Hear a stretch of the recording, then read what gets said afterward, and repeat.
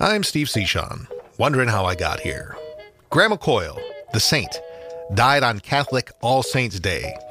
I mean, she wasn't some perfect saintly woman, but that makes what she gave really so much more special.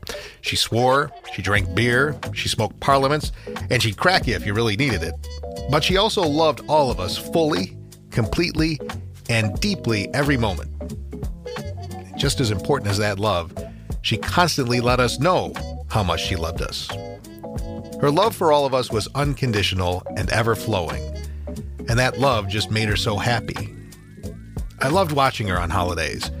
That love-filled smile would fill her face every time one of her kids or one of her grandkids or any of their spouses would walk through the door. The radiance of her heart made the world a better place for the time that she was here, and it even continues now. Her heart lives on in all of us who she loved. The love that radiated from her smile every time any one of us walked into the room left no question that there was a beautiful woman who loved you with every fiber of her being. I'm blessed in that just the thought of her smile fills my heart with enough love to share in the same exact way that she taught us all. She's been gone for a while, but the love she built in my heart lasts and grows as her example shows me how to love people in my life without compromise.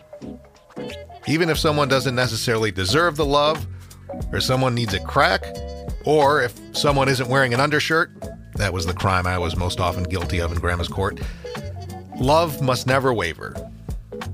P.S. I am wearing an undershirt. Wondering how I got here? I'm Steve Cichon.